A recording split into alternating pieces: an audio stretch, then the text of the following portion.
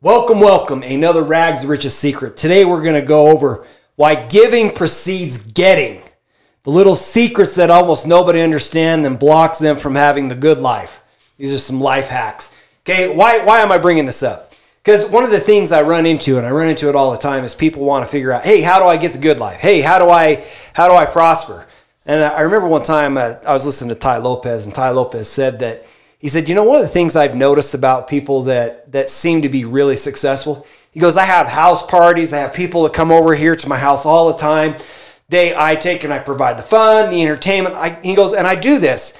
And he goes, when they leave my house a mess. I've got all kinds of stuff, cleaning up and things to do. And he goes, but here's the funny thing. He goes, I can always tell who the really successful people are because they're the ones that take a minute to actually just write me a letter or a thank you letter or something, and they send it to me.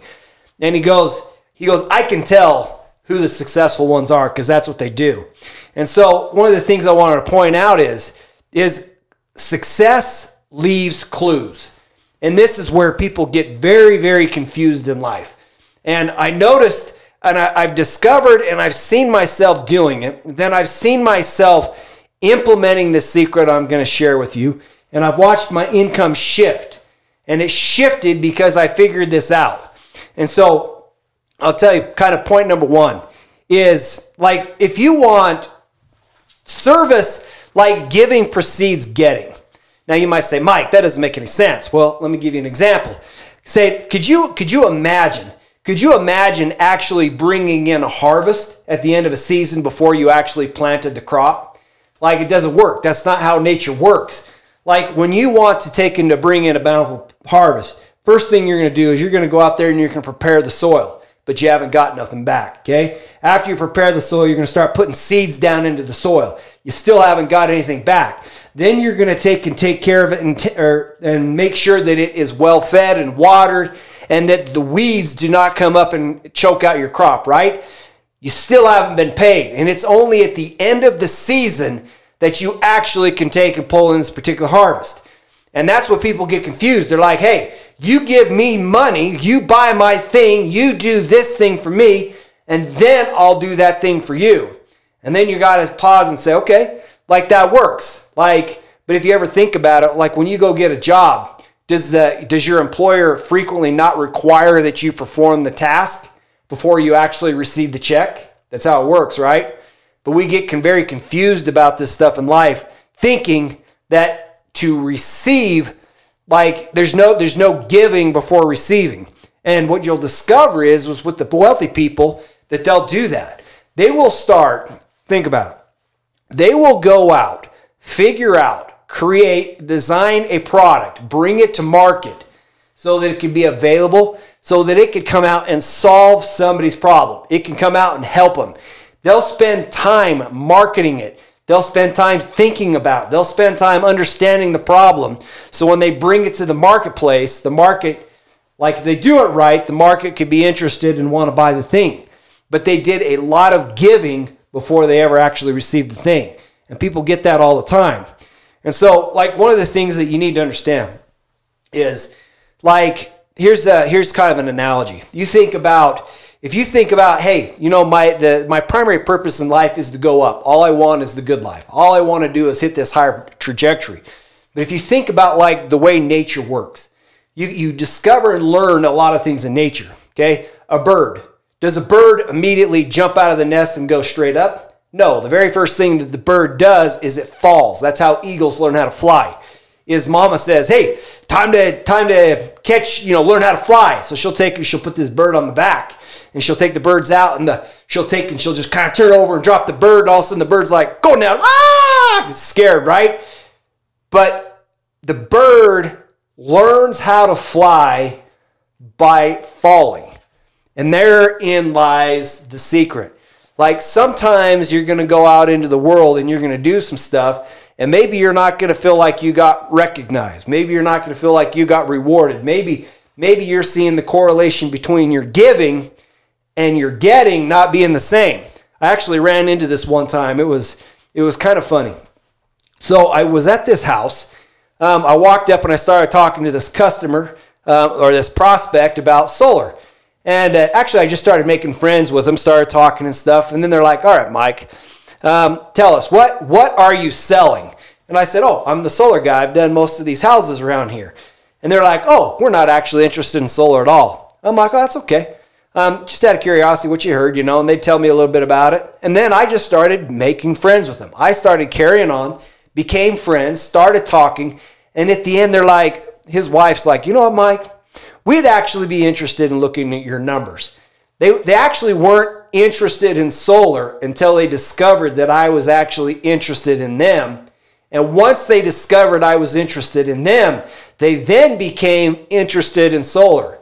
It was strange because you literally had, the only way that those guys were going to be interested at all is to receive or have somebody actually interested in them and to know that somebody cared. And then when they discovered that, that's what allowed them to be able to say, okay, hey, I'm willing to look at this. And then they even said, wow, actually, I didn't know that. How about we move forward with this solar project, okay?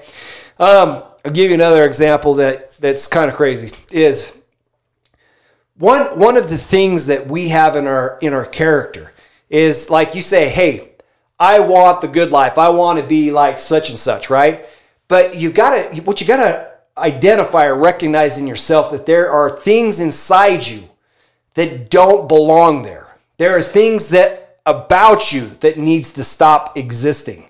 Okay, I did a podcast today with a young man by Peter Mayhoff, and he spent 12 years in prison. Okay, life actually wasn't very easy for him. At the age of 18, for stealing a car, he had some other things that was going on in his life, but at the age of 18, when he stole a car, he got a jail sentence. The max was supposed to be 4 to 6 years, preferably 4. And then the judge came out and gave the judgment, which turned out to be about 3 times longer than what it was. And the judge's attitude is like, well, by the time somebody hits 30, it should be out, kind of burned out of them. And so he spends 12 years in jail, right? And as he takes and he does that, like, he became, like, I don't know, like, they have a word for it inside jail. It's like the boss, like, whatever it is. If you're inside that jail, you actually ended up working for him. You'd prepare his food, you'd go get his stuff, because he was the kingpin. That's the word I'm thinking of. It's not the right word, but he was the kingpin inside of that jail, right? And when he was in that position, he came out. And he wanted to figure out how to prosper. And what he actually ended up telling me today on the podcast, he goes, things about me had to cease. Because when I got into the real world, nobody cared that I was the kingpin inside prison. He goes, I had habits that when I would drink, he goes, drinking was a habit I needed to not participate anymore. He said, association with people that would intentionally bring me down. He said, I had to stop being involved in that. He said that he actually, when he came out, because he hadn't experienced alcohol or anything like that in like long time. He said, so when he came out, he said he was 30 years old.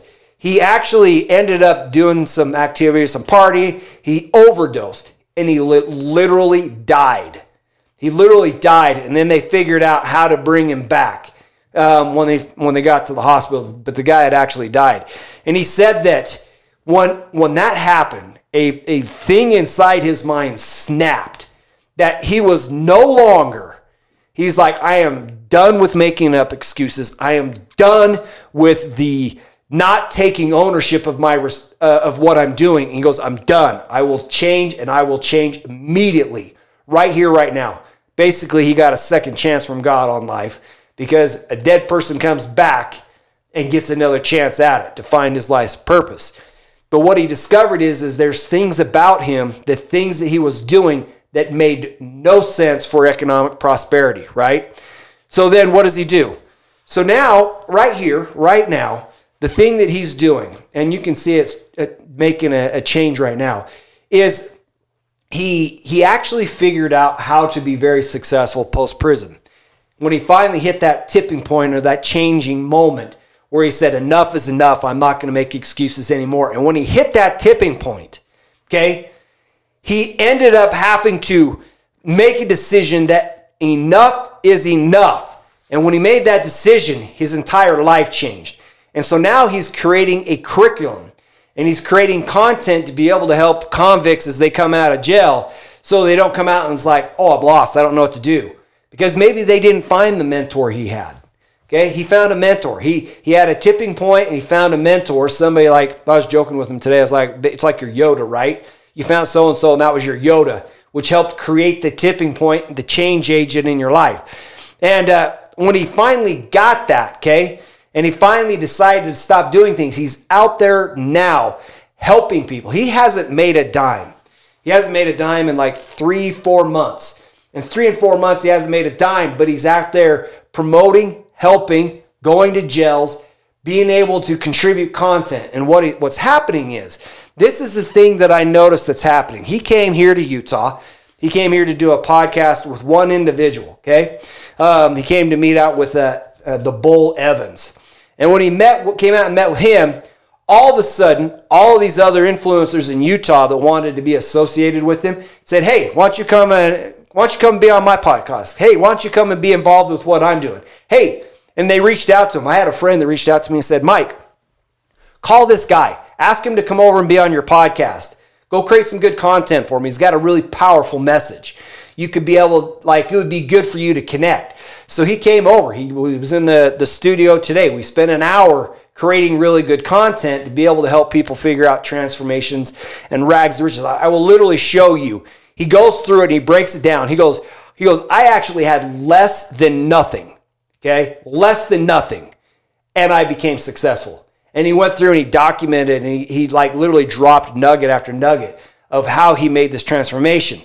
And the thing that I wanted to basically share is right now he is in the process of giving and giving and giving. But here's what I know. This is what I know about this secret in the universe. Because he is giving, people like me said, come be on my podcast. I want you involved.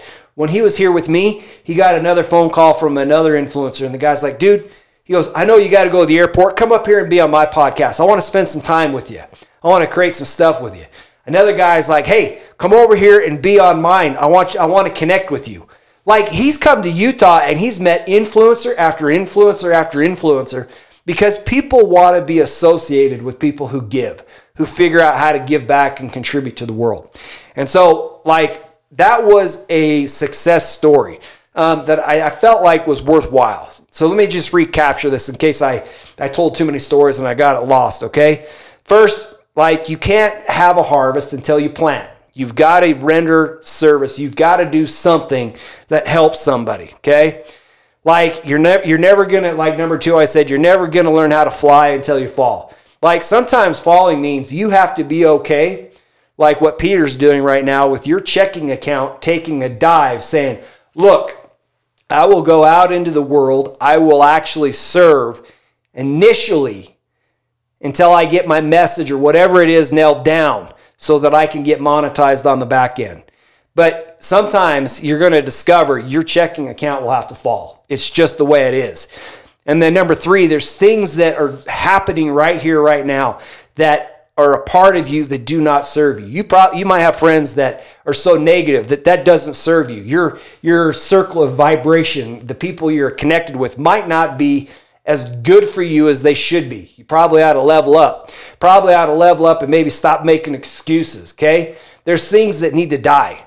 But it's okay because the objective is the good life, right?